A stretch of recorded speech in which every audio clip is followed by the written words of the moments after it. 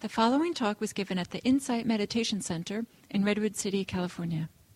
Please visit our website at audiodharma.org. Chord. There we go. Yay. You're on. All right. New sound system.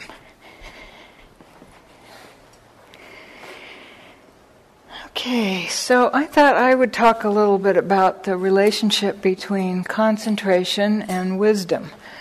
So concentration looks like it's the eighth factor of the path. You might get the impression that it's the goal and the end-all of this practice, but concentration is actually a means for opening the mind to insight and wisdom.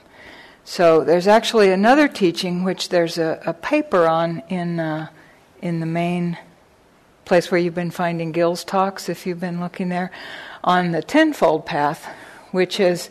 You've been on the wrong one. You've been... Well, we've talked a lot about the path being a spiral back between, how you get concentrated and then you see more and then that feeds back into a deeper view.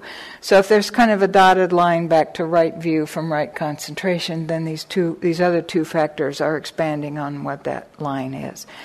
And I'm not really going to focus on those exactly today because I just want to talk about what inspires me is not so much holding either concentration or insight as a goal, but really understanding how the whole process of settling the mind and just working on more mindfulness and more concentration requires wisdom. It is wisdom. It's deepening wisdom. And then they grow up together, more or less. And as Liz was saying, the concentration is a fruit. The insight is a fruit. So if you want fruit, you don't just, somehow focus entirely on the fruit. You focus on planting the seed, watering the tree, all that sort of thing, and eventually you might get some fruit if circumstances are right. And so I want to talk about that. It's really not helpful to get hung up on the goal of getting concentrated particularly, as it is to learn to understand and enjoy the process, because all these things, kindness, happiness, skillfulness, compassion, wisdom, are all working together to really deepen our ability to settle the mind and look at what's going on and learn from it. So one way to see the whole path, according to Venerable Analayo, who's a wonderful monastic teacher around these days, is that it's a path of a refinement of happiness. So it's also a path of refining and transforming our habits, this whole habit structure that we have by the time we reach adulthood and find this path that leads to suffering. And it's sometimes taught that there are three different phases of this reduction of these habits of suffering. The first is at the sort of transgressive level where you're actually acting out, hitting people, using unwise speech, doing things. And so you can learn, as we've been working on, to begin to restrain and retrain your acts of body, speech, and mind. So you're not always just believing, at least, that it's the right thing to do, to automatically just follow along these unrecognized urgings that come from the deep-seated roots of greed or hatred or delusion. Then the second level is sometimes called manifestation, and that's where we're really working on calming the uprising of the thoughts and the emotions and the intentions internally. So it's one thing to learn that when these intentions to act unwisely come up that we don't work on them, but then there's still this internal struggle where they're coming up and we're having to work with them. So this is the phase of really calming and settling and learning how to meditate so that you have periods when more and more these tendencies are not so much rising. And then it's very important because then you begin to see that there are actually alternative sources of happiness and pleasure and peace and confidence besides just making the world behave the way you want it to or getting everything you think you need. So it's very important to taste into this, the actual experience of being a little more calm, a little more happy, a little more joyful, a little more trusting. And that goes along with, that's part of what actually dismantles the power of our belief in greed, hatred, and delusion to take care of us. So then the third thing is these latent forces. So there's often, nevertheless, we can all imagine circumstances that we get into that still trigger us, and we still have some fundamental, until, the end of the fully enlightened path, we have some potential that we haven't really thoroughly seen through, that it is not worth suffering. It is not worth clinging and grasping in a certain way to certain kinds of outcomes that are really just not helpful. We don't learn that until we can see very deeply. And concentration serves these two purposes. It gives us tastes of alternative, how beautiful it is to be peaceful and calm and joyful. And also then it sort of steadies the platform of the mind. There's so often, you will read these analogies of with a camera, if the camera is shaky, you don't get a very good picture, you can't see clearly. Or if, reading somewhere, the table that you're doing a scientific experiment on is shaky, you can't trust your results. So concentration is about stabilizing the mind, and then you can really see more clearly, because usually we're just swept along on reactivity to things that are happening, and we don't really see where they come from. We don't really see exactly what is the little move of the mind that decides it's going to go with a fantasy instead of stay here. Or exactly what is it that's so unpleasant about hearing, some criticism or some word or something like that. What is it exactly that, where in your own body do you kind of tense up? And then, that's what actually hurts. The words are just sound, and then somewhere inside you react. And so the more calm and steady your mindfulness is, the more you can really see this. And maybe it's because I used to be a software engineer, but I think of it in terms of like computer debugging. You really get down there where you can see, oh, right there, that's where they added one and they shouldn't have, And so somehow something in the mind is really, really looking at exactly where is it that suffering gets started.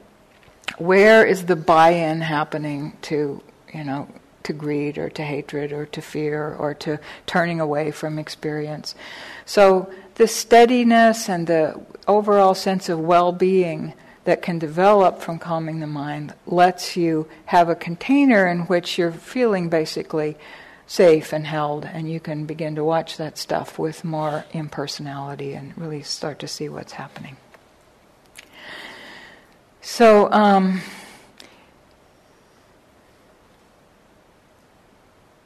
I think Liz did a great job of describing concentration. We have a little overlap here in what I was going to say, so let me look a second here. But, it's pretty clear that when the mind is agitated, it really easily jumps around. So the essential, it believes this, it buys that, it doesn't want to do that, it jumps on this train, it jumps on that train. And so part of this whole process of concentration, to get more concentrated, is to have less of that going on, because somehow it's not so tempted to do that. The pleasure of settling down is beginning to counteract the temptation that, oh no, I really should jump up and read email right now, or no, I really need to pursue that train of thought right now. And then you begin to stay more and more there. And one of my teachers gave the analogy, like when you first start to practice, it's like you have an upside down bowl and you're trying to balance a marble on the top of it, and it just wants to roll off all the time. And the more you practice, it's kind of becoming a little more concave, so it's more like a bowl, and the marble tends to stay put more often. Or a similar analogy is of a marble whirling around in a bowl, and your energy is so strong you keep spinning it. You keep giving it a little spin, and then finally, when you quit giving it those little spins, it settles down and settles down and settles down. So that's kind of one way of understanding this process of concentration. And Liz talked very clearly about the different ways of doing that.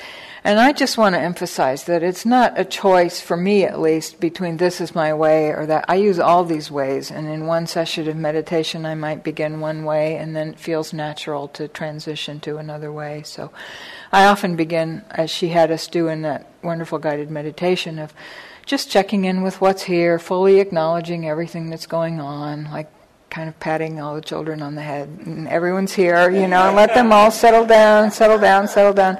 And then at some point the breath becomes kind of one of the main things that's happening, and then I can kind of get with that and stay with that a little more. And then, who knows, somehow some emotion might well up, and then it's appropriate to switch back to being with that and, keeping company and watching all the effects of that in the mind and seeing what that stirs up, and then that might settle down again. And sometimes, as many of you have found, the metta practice, that attitude needs to be brought into it all the time. And sometimes it's really appropriate to take time and actually do that explicit, cultivation of metta, as we teach now on Wednesday evenings. That can be really helpful in stabilizing the mind, opening the heart, and giving you a great platform to then bring that attitude in toward everything that you're doing. So the message I want to give you is really to trust your own path, and part of this is learning for yourself what it actually feels like, what really feels good and what really is actually agitating. So you're learning, and what you're learning there is the wisdom of the Four Noble Truths. You're learning, this is a little bit more suffering, this is a little bit less suffering. And you're getting a feeling for what is suffering. It's easy to say, suffering is when something external happens, like you don't get what you want, or you get what you don't want, or something even really tragic happens. But what is that thing that we add to it, where we grab onto it with the mind and start trying to fix the past in a way that we can't fix, and trying to imagine what's going to happen in the future, and what is the stress, what is really that stress that we're adding to experience? And so there's nothing for it but getting a feel for yourself for what is more and what is less, and what feels like a wholesome direction for you. And it's an experimental process of try this and then see, well, really, did that help or not? And a big picture, you might try a practice for a year and it might help you a lot, and then you might think, well, now it's time to try something else. So it's really a matter of learning to trust that you can try all these practices and see what works for you. One of the themes that I did want to touch on here is the way in which the process of settling into Samma Samadhi is wisdom, is through the lens of the hindrances. So this is a very common teaching of 5 ways of categorizing what it is that we're doing instead. What are these forces that pull us away from settling down? I remember when I went on my first 3-month retreat, and I was all, anxious and excited and happy to be there and scared to be there. And the first talk was on the hindrances, and it just hit me like a ton of bricks. Oh my God, I've signed up for 3 months of the hindrances. I didn't mean to do that. I wanted 3 months of bliss. I'm going to have 3 months of the hindrances. And of course, it was neither one. It was interesting. It was everything. In that length of time, everything happens. But it's, these are things that are what's happening. And so what's so brilliant about this list of boiling it down to 5 things is that it helps with that really essential move of getting out of the particulars of the story that you're hung up on at the moment and seeing it as an example of one of these 5 human tendencies. Because then you're stepping back a little bit from the who said what and what am I going to do about it, to looking at, this is wanting or not wanting, or agitation or sleepiness. And this is getting involved in the conceptual mind instead of staying with direct experience. And if you can identify what's going on as one of those things, then you've made a really significant move in the direction of wisdom, of disidentifying from the particulars of this thing.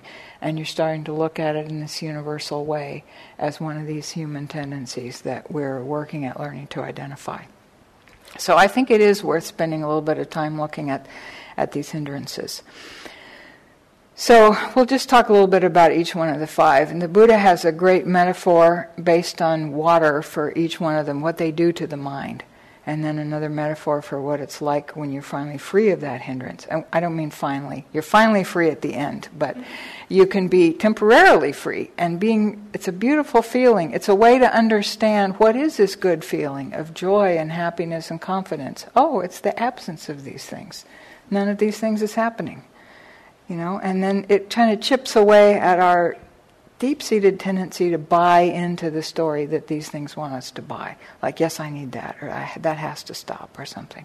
If you see that the absence of that feeling itself is really at the root of your calm and pleasant sensations in the moment. So the first of the hindrances is sense desire, wanting. Wanting something. And all of these images that the Buddha gives are imagine a forest pool.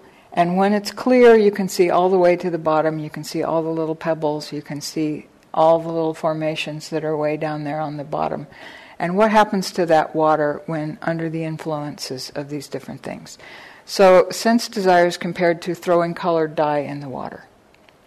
So you can't see it. And it's so great because you're just bedazzled by some surface delusion appearance, like, oh, that new computer is so cool, it's all white or something, or it's pink, or it's whatever it is, and that's why I have to have it, or it has this extra little feature, and that's why I have to have it.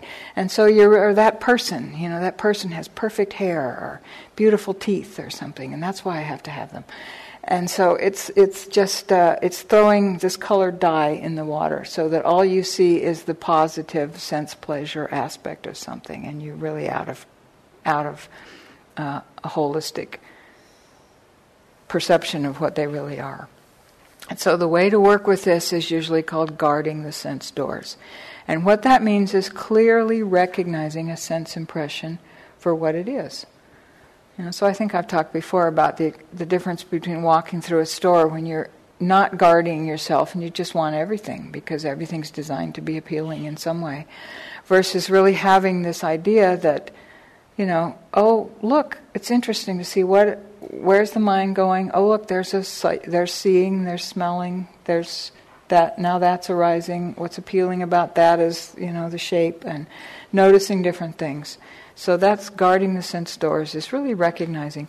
And again, as the mind calms down, you can begin to see that seeing is happening, hearing is happening. And when you notice that seeing or hearing is happening, it gives you a little space before you jump into the appeal of the sight or the sound and jump on the train there.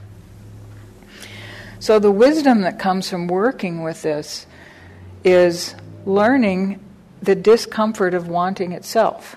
How the mind gets split so that half of it is on the imaginary perfect of the thing you want, and then it's ignoring the actual tension that's involved in wanting. So you were sitting there feeling peaceful and content, and then some advertising flyer comes through your mail, and suddenly you want something. And are you noticing that you were content, and now you're a little agitated, like, oh, I can get this. Should I get this one or that one? And why do you need that? You don't need it. You just got sold something, right? So that's the wisdom there, is the feeling the discomfort of wanting itself and seeing how our attention and perception get distorted. And then when we're free from that, the Buddha compares it to getting out of debt. And I can see that, or repaying a loan. The feeling of not being overextended and overreaching is how I can relate to that metaphor. So you're not reaching out there somehow. You're just being content. So then the second hindrance is aversion. And aversion is compared to boiling water.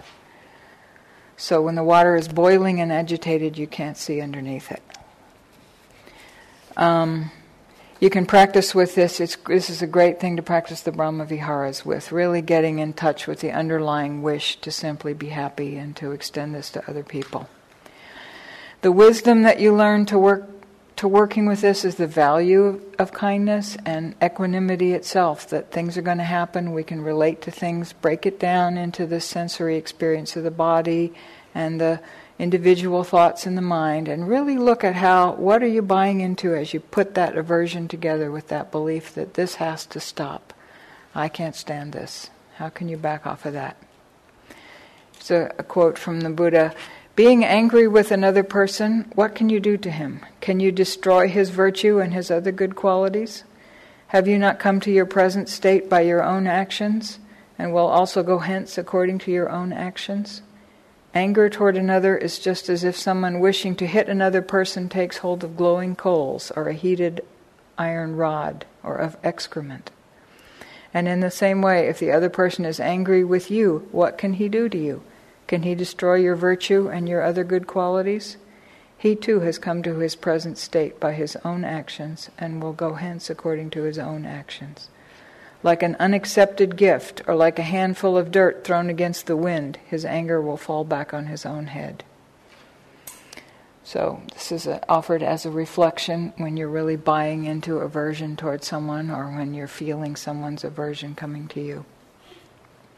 So the wisdom involved in this is really equanimity of noticing the conditioned nature of anger and that our real refuge is in our own virtue. It's compared to getting over an illness, letting go of that. I really had that experience of what an internal kind of poison that anger is, and when it goes away, somehow it's released some bad stuff inside your body, and when it goes away, it's like that's finally cleared. It's like getting over an illness. And then the hindrance of sloth and torpor is compared to a pond being overgrown with algae and moss. So it's just, So obviously we can do things like focus on something enlivening. The in-breath is quite enlivening, so you can put more of your attention on the in-breath if you're meditating. There's, focusing on light. There are various temporary ways to try to enliven yourself. It's also useful to reflect on your motives for practice. And maybe you can start to see this as a kind of subtle aversion or an avoidance strategy. The mind likes going to sleep as a kind of defense. The mind likes to just zone out and go to sleep.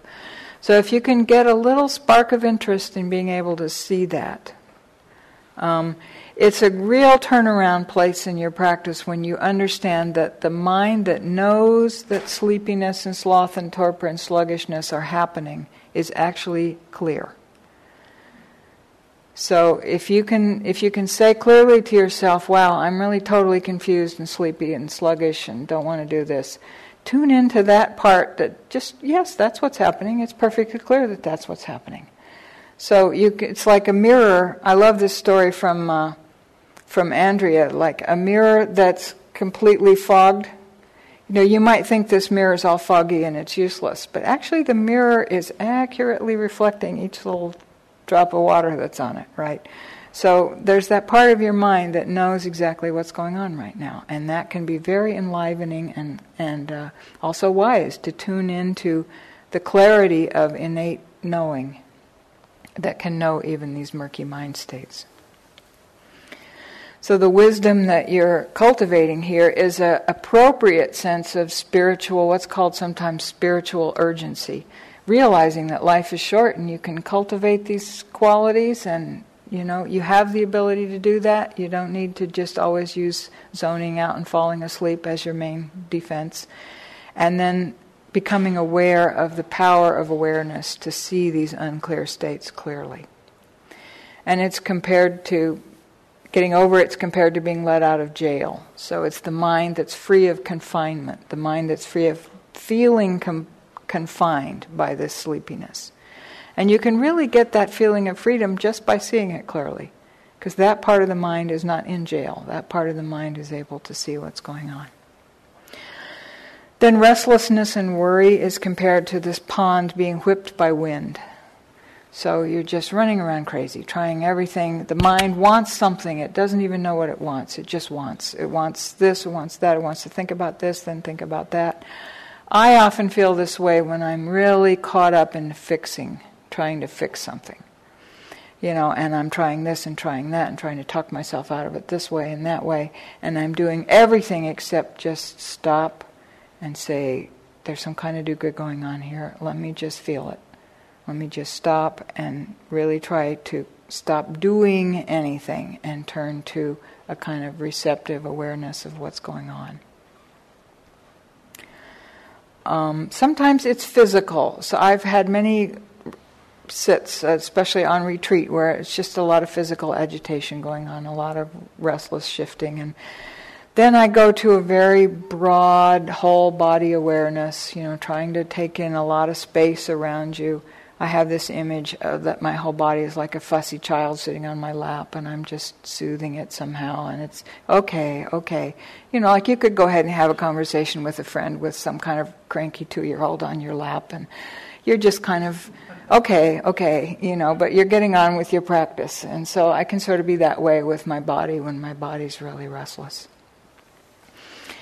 So, we can work at, and this is another area where, as Liz mentioned, the ethical factors of the path come into practice. If you've been living a life with a lot of unethical behavior, your mind's going to be pretty stirred up when you try to sit down. So the clean living is a longer-term strategy for working with this.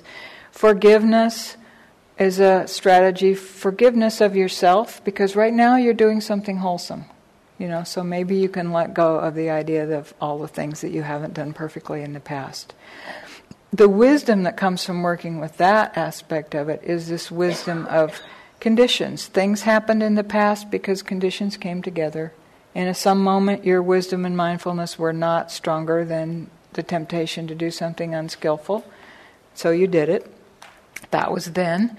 Now you've learned something from it. This is now. Now you have an opportunity to learn even more from it, and the future will be different as a result of what you're learning right now. So really taking in this understanding of conditionality. Cultivating confidence in intention, in your own wise intention, and grounding yourself in this present sensory awareness of what's happening. Association, another thing, cause of working with getting over, that is, restlessness and worry, is association with people who possess this dignity and restraint and calm. So it can be very helpful to just bring to mind, somehow a lot of our minds, we don't believe that it's safe or trustworthy to just not quit fixing everything and running around crazy, that we have to keep up with that somehow. And so it's very helpful to me to bring to mind an image of people that I admire and respect. Somebody like Thich Nhat Hanh or Gil or the Dalai Lama, or somebody who seems to move through life calmly and be getting away with it. It can kind of remind you that that's possible and that you actually respect and appreciate these people. And so there's something there that's very valuable. It might help you, work on your view that keeps fueling restlessness and worry. So that's another way in which the wisdom of right view comes into play, is working with seeing the conditioned nature of the mind and body and really understanding that it's futile to keep fueling that kind of restlessness. And it's compared to being freed from slavery when you're done with it. And I really relate to that as my kind of favorite kind of anxiety, which is like being a slave to other people's opinion and what the whole world thinks I should be doing and what I imagine I should be doing, and ideas of the past and future and what's going to happen. And just to be free from all that is indeed like being freed from slavery. So the fifth hindrance is called skeptical doubt, and it's compared to muddy water, a dark and muddy pond. It's like being placed in the dark. What's ironic is that we might think of it the opposite, because it often manifests as a whole lot of thinking and trying to figure things out. And I really realize that there's a place in me that would rather know what enlightenment is than be enlightened. I want to understand it, I want to be able to say it in sentences and own it and hold it and write it down. And that's not it. That keeps the mind spinning on words and sentences and this guy's opinion and that person's opinion and imagining what it might be, and all that. It might masquerade as a kind of faith or as a kind of wisdom or as a kind of study or understanding, but really it's just keeping the mind spinning. It's keeping you from just directly contacting what's going on right now. Perhaps feeling some, when we finally kind of settle in concentration and we begin to experience not much going on, that's a new experience that we're not used to. And the mind doesn't like new things. And so when there's something about kind of not much going on that a little bit resonates with loneliness or it resonates with not knowing, these are things we don't like.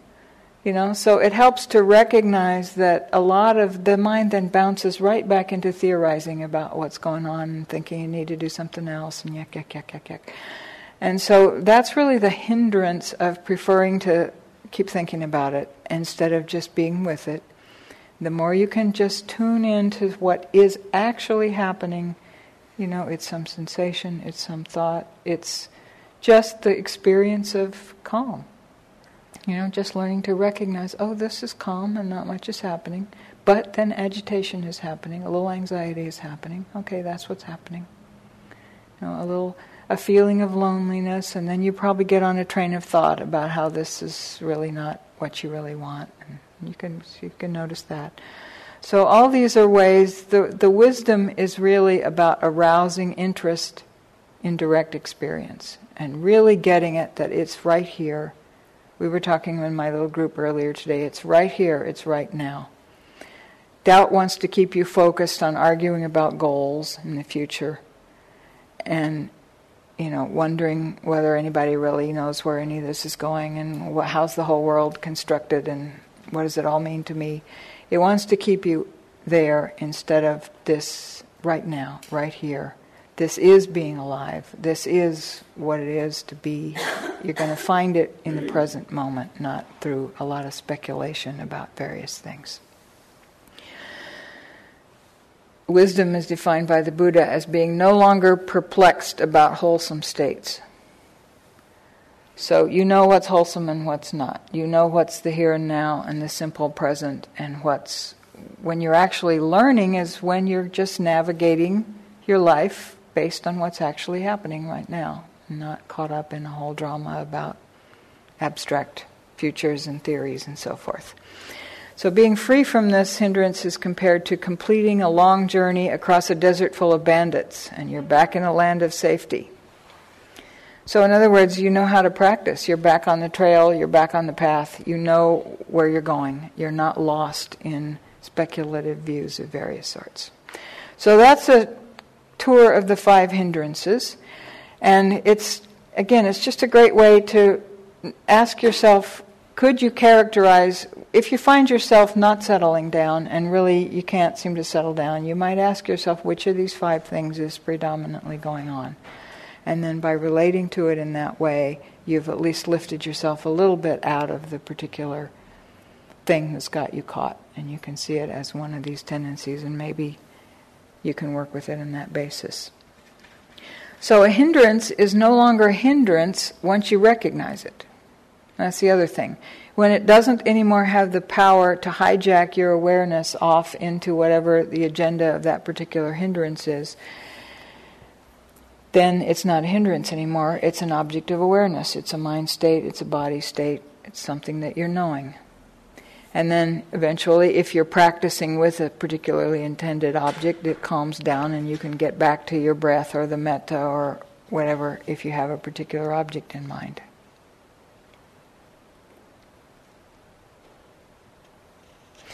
So in a way, these hindrances stay with you all the time. Even if you're very, very concentrated and you're in a state of, quite a lot of calm, there's some agitation. Most of the settling through the states of concentration are described as noticing there's still some kind of agitation going on at this level.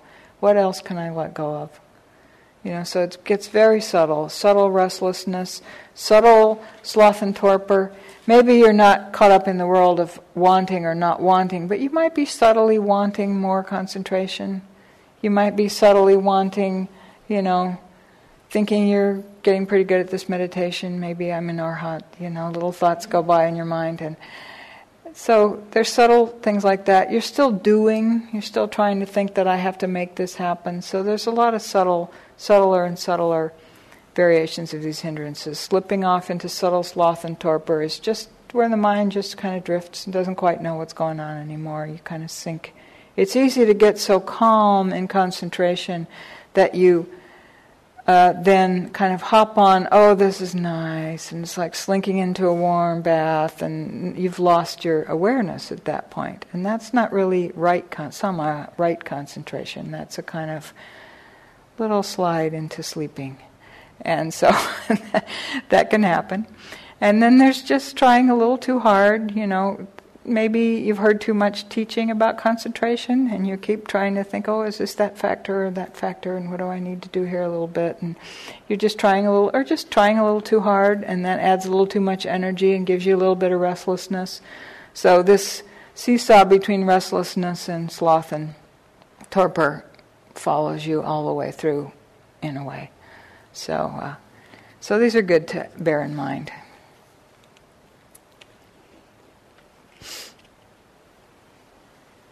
And so this concentration then prepares the mind for insight. And insight is really seeing very deeply the dukkha of clinging, the constant change of real experience. The direct experience of life is very ephemeral and constantly changing. And we are always trying to hang on to something, find something to hang on to. And what we often try to hang on to with is our concepts, our mind. We're trying to pin it down, have it be something, if this state could only last, if this state could be a little better, something like that we're always trying to do to experience. And so you're just seeing more and more deeply the futility of that basic move of trying to get things to hold still and be the way you want. And so insight is just seeing more and more deeply. And it might sound like more and more of a cause for despair, but it actually isn't, because as you let go, you feel better and better. And so you're actually feeling more stable, more calm, more clear, and whatever this particular move is of trying to grasp at things is just not doing what it's advertised that it will do for you. And so you're really getting wiser and letting go of, it's been compared to like rope burn, like you're sliding down a rope and you keep trying to grab onto it. And the good news is there's no bottom. The rope, it's not like if you let go, you're not going to, splat. It just goes on, and it's okay. And it's okay all the way through is the claim. I haven't died yet. I can't personally attest to how well this works all the way, but so far so good. As far as the more you let go, the less it hurts. And so that's the idea. And so really, by stabilizing the mind, we're seeing on a more and more subtle level how, no, you really can't grab onto that either. No, you really can't grab onto that either. It's just subtly disturbing or subtly more calming. So that's one way to understand how concentration leads to insight.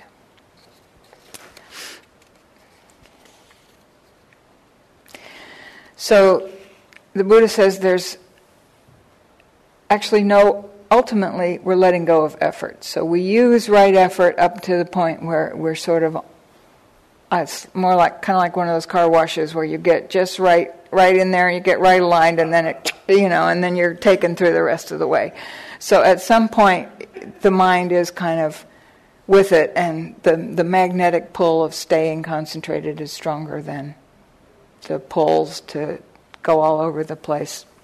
So it becomes what's called effortless effort. And often we go back and forth between, it's like Andrea talks about, a duck that paddles and glides and different analogies like that. The Buddha says, for one who is concentrated, there is no need to intend, may I know and see things as they really are. It's a natural law for one with a concentrated mind to know and see things as they really are. So that kind of helps with that last little bit of doubt where you think, no, I have to actually figure this out. No, you don't. You have to just open up and clearly know, and then trust that lower mechanisms, more universal mechanisms than your little grasping, knowing mind will draw the right conclusions.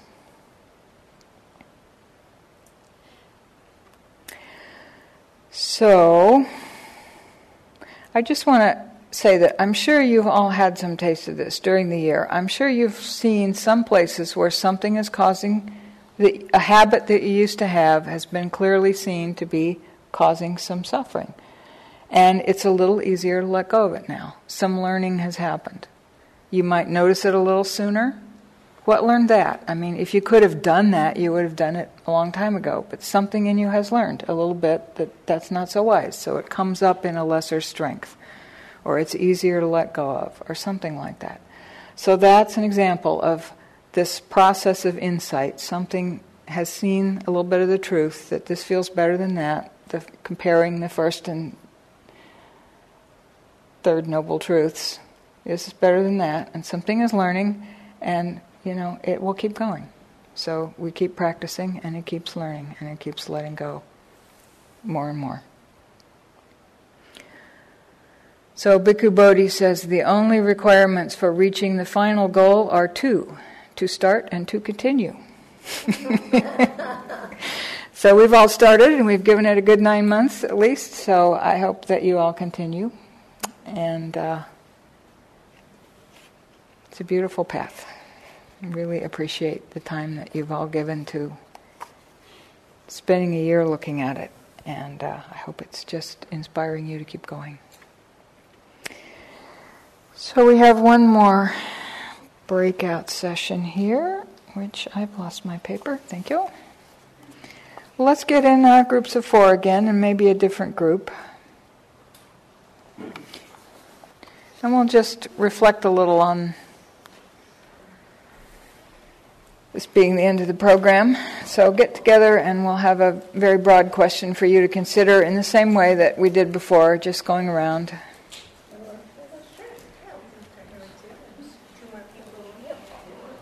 Last chance to meet some new people that you haven't met with.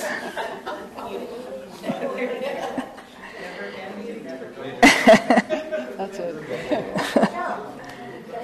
Anybody you don't recognize, go right for them.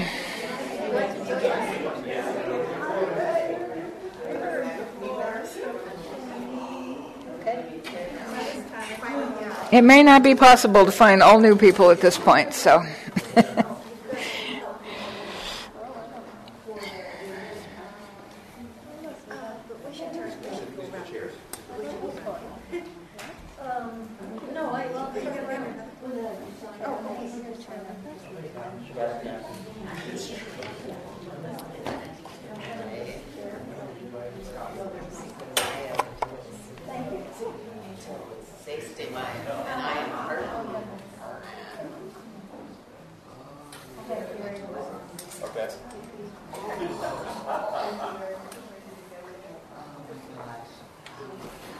By the way, I'm suddenly thinking I should have told you what those other 2 factors are called. They're called right knowledge and right release.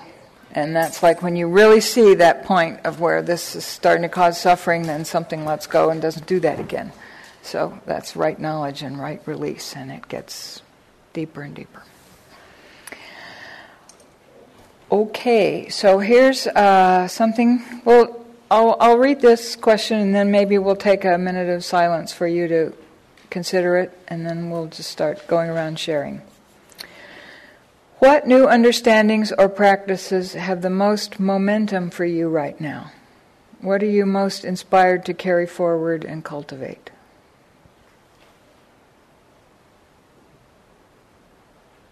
You can think about the whole year, or right now. Some things you would like to remember from this experience and really carry forward and cultivate. Helps to say them out loud.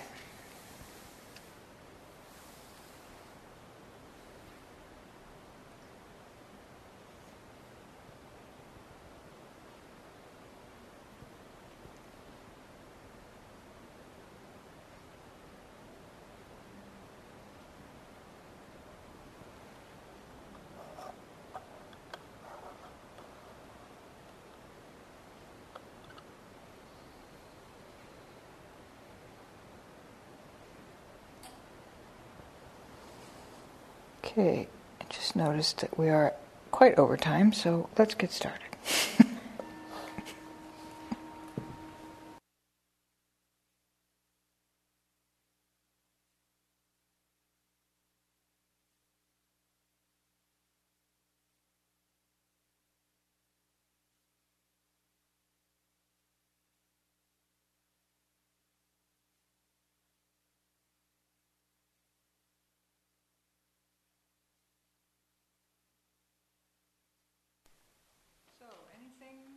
To share or ask?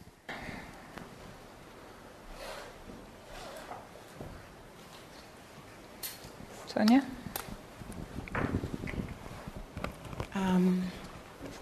Sometimes it's really hard for me to figure out what it is that I'm clinging or aversive to. Mm-hmm. Like when you said the dukkha of clinging, it was like, dang, that's what I've been suffering from for the last 2 days. Mm-hmm. When I realized my head isn't empty anymore and the narrative is back. And Mm-hmm. Are there any shortcuts to identifying what's happening Well, when it's hiding? I wouldn't get hung up on identifying what's happening if it's not obvious. I mean, you can just say it's this, you know? So I really, I mean, I love this thing from Ajahn Sumedho, who's one of my favorite teachers. Right now, it's like this. And you don't have a word for it. But having a word for it is not the same as knowing. It's like the mirror with the fog right on it, you know? Right now, it's like this. And just a little bit backing up and kind of floating. There's a little bit of kind of hovering or floating over the whole situation. Like the whole thing, right now, it's like this. And there's a little bit of a clinging activity and grasping in that, wanting to take the pickaxe to it and go in there and figure it out. You know, just let that go. So just trusting that, you know, big picture like this. Also, it's a nice day. You know, that might come to mind. But anyway. Thank you. That's very Yeah, helpful. we can definitely get hung up on overanalyzing exactly what's going on. And that's the wanting mind itself. Great question. Yeah. Could you pass the mic over? I didn't realize until you were talking about doubt that's I think is maybe bigger for me than I thought. But when you said that it generally involves a lot of thinking, I don't know that particularly applies. Mm-hmm. So I'm doubtful about whether. Yeah. Well, I might have been speaking too much for my own personality type, so there's probably many other... Say more about your own experience. Well, in particular, the doubt that I'm concerned about is, am I getting anywhere? Am I making progress? Mm-hmm. Is this what I need to be doing? And sometimes I feel like maybe I need to be doing this. Maybe I need to be doing this. Right. No, maybe I should be doing this. Right. Or maybe I shouldn't. I should just kind of let it all go and not really do much of anything. Right. So That's a very classic description of doubt, right? And that is a kind of thinking, because it keeps you at the level of wondering what you should do instead of recognizing what is happening right now. Okay. So it's still a little bit of buy-in to, if only I had the perfect, practice, or I should be somewhere that I'm not. It's still looking for out there instead of like the journey being to come more and more close to what is actually happening, and trusting that things will unfold from there. So that is the classic doubt. Okay. That is the classic expression of doubt, is wondering, is this the right path?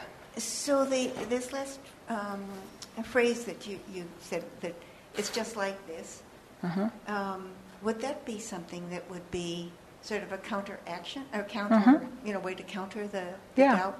Yeah. That, okay, right now I'm unsure. Yeah, right. Okay. And then maybe just even coming into, your body a little bit. I mean, what are you sure of? You sure you feel your bottom on the chair? No doubt about that. So just coming back to the real direct experience of being alive right now. And all the rest is really a lot of speculative thinking about how to make that somehow different. Yeah, the other part of it Yeah. I appreciate that you're referring to is that the phrase, it's just like this, is a felt sense of the whole thing. Mm-hmm. The tendency to think, the feeling, the sensation, it's just like this. And then there's a chance for some compassion, for confusion. There's confusion, and sure, I want the best for myself. I wish there was a clear answer for this. but there isn't right now. So, Thank you. yeah.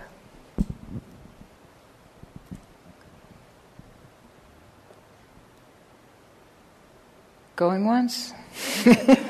And we'll be here after the final bell rings, and also the retreat. The retreat, yes. I hope if you haven't signed up yet, please, and you can come, please sign up for that, because first of all, it'll help the cooks who are going to make lunch for us know how much food to buy and help them prepare. But also, it's just a great way to bring this experience to conclusion. We not only get to talk to one another and process more about this whole 9 months of work, but we also get to interact a little bit with our fellow Sanghas that have been practicing this in Santa Barbara and in Modesto and in Santa Cruz, and you'll have some fresh small groups and plenty of time for reflection. And you get to be in the beautiful environs of Insight Retreat Center, which is really a lovely place to spend the day. So hope you'll sign up for that. I will send out a reminder with the address, the link again. That's what I need. Yes, we'll send that again. And I unfortunately won't be there, which is probably why I keep saying goodbye, because I knew all year I wouldn't be able to. That date does not. Because we are. That date does not work for me all year. So anyway, it's been a great year. It's been a pleasure to be here with you all. And you'll be in good hands with Liz and Bruni and Shelley and someone from Santa Cruz. And Are we have a going to great get day. any rides to go there? Right. Some Well, people that's very connecting important. here or Carpooling. there? Or people are going to go one day before, stay in the hotel, and then go that Right. day? So the There's IRC website has carpooling link. Please use that link to either make a ride available to one another or to take a ride from someone to and from. And as you point out, there's the possibility of going the night before and staying over if you want to bring your sheets and towels and do that. It would be ideal if people from here locally did not do that. It's really there's for the enough Santa people. Barbara and Modesto people. Thank you. Because Find someplace, yeah. if you can, I mean, it starts fairly late, like 9:30 or so it should be able to get How there. long of a ride from It's from- about less than an hour. Oh, less than an hour? Yeah, yeah, okay. it's an hour. It's an Okay. hour. Figure an hour. It's an hour Okay. drive. And Yeah. it's June 23rd, so we're starting to get into It's summer a- beach traffic. So just Yeah, I give would. yourself That's a true. I little- would leave early because it could be crowded on a Saturday getting to the beach over there. But that's the only Okay. thing. But do carpool because it's great to have the time in the car to be with your fellow practitioners. Okay. Yeah. Okay. It's just that day is squeezed in between two retreats, and the residents there don't have time to quite clean up again for more people than necessary. Tight. That's why we're asking you to carpool. For a day long, we let in up to 70 people, and there are nowhere near that many parking places. So, if you, try to carpool if you can. Yeah. So thank you very much for this day of practice together, for this 9 months of practice together, and for all of your beautiful insights and your intention, to keep coming back to this. This is, the way we want to live, to be the change we want to see in the world, to paraphrase Gandhi. So maybe we can just take a final minute together to settle and meditate and appreciate yourself and the practice you're taking out into the world. Even if it's just the world of you and yourself, and people around you.